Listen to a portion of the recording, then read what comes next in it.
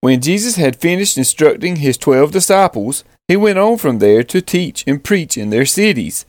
Now when John heard in prison about the deeds of the Christ, he sent word by his disciples and said to him, Are you the one who is to come, or shall we look for another? And Jesus answered them, Go and tell John what you hear and see. The blind receive their sight, and the lame walk. Lepers are cleansed, and the deaf hear, and the dead are raised up, and the poor have good news preached to them. And blessed is the one who is not offended by me. As they went away, Jesus began to speak to the crowds concerning John. What did you go out into the wilderness to see? A reed shaken by the wind? What then did you go out to see? A man dressed in soft clothing? Behold, those who wear soft clothing are in kings' houses. What then did you go out to see? A prophet? Yes, I tell you, and more than a prophet. This is he of whom it is written, Behold, I send my messenger before your face, who will prepare your way before you.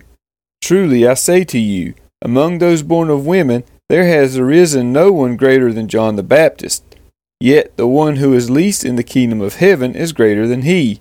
From the days of John the Baptist until now, the kingdom of heaven has suffered violence, and the violent take it by force. For all the prophets in the law prophesied until John, and if you are willing to accept it, he is Elijah, who is to come. He who has ears to hear, let him hear. But to what shall I compare this generation? It is like children sitting in the marketplaces and calling to their playmates. We played the flute for you, and you did not dance. We sang a dirge, and you did not mourn. For John came neither eating nor drinking, and they say, He has a demon. The Son of Man came eating and drinking, and they say, Look at him, a glutton and a drunkard, a friend of tax collectors and sinners. Yet wisdom is justified by her deeds. Then he began to denounce the cities where most of his mighty works had been done, because they did not repent. Woe to you, Chorazin! Woe to you, Bethsaida! For if the mighty works done in you had been done in Tyre and Sidon, they would have repented long ago in sackcloth and ashes.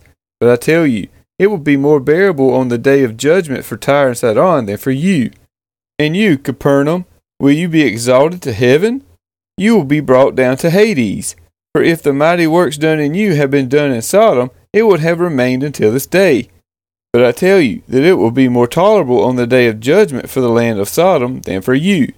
At that time Jesus declared, I thank you, Father, Lord of heaven and earth, that you have hidden these things from the wise and understanding, and revealed them to little children. Yes, Father, for such was your gracious will. All things have been handed over to me by my Father, and no one knows the Son except the Father, and no one knows the Father except the Son, and anyone to whom the Son chooses to reveal him. Come to me, all who labor and are heavy laden. I will give you rest. Take my yoke upon you, and learn from me, for I am gentle and lowly in heart, and you will find rest for your souls. For my yoke is easy and my burden is light.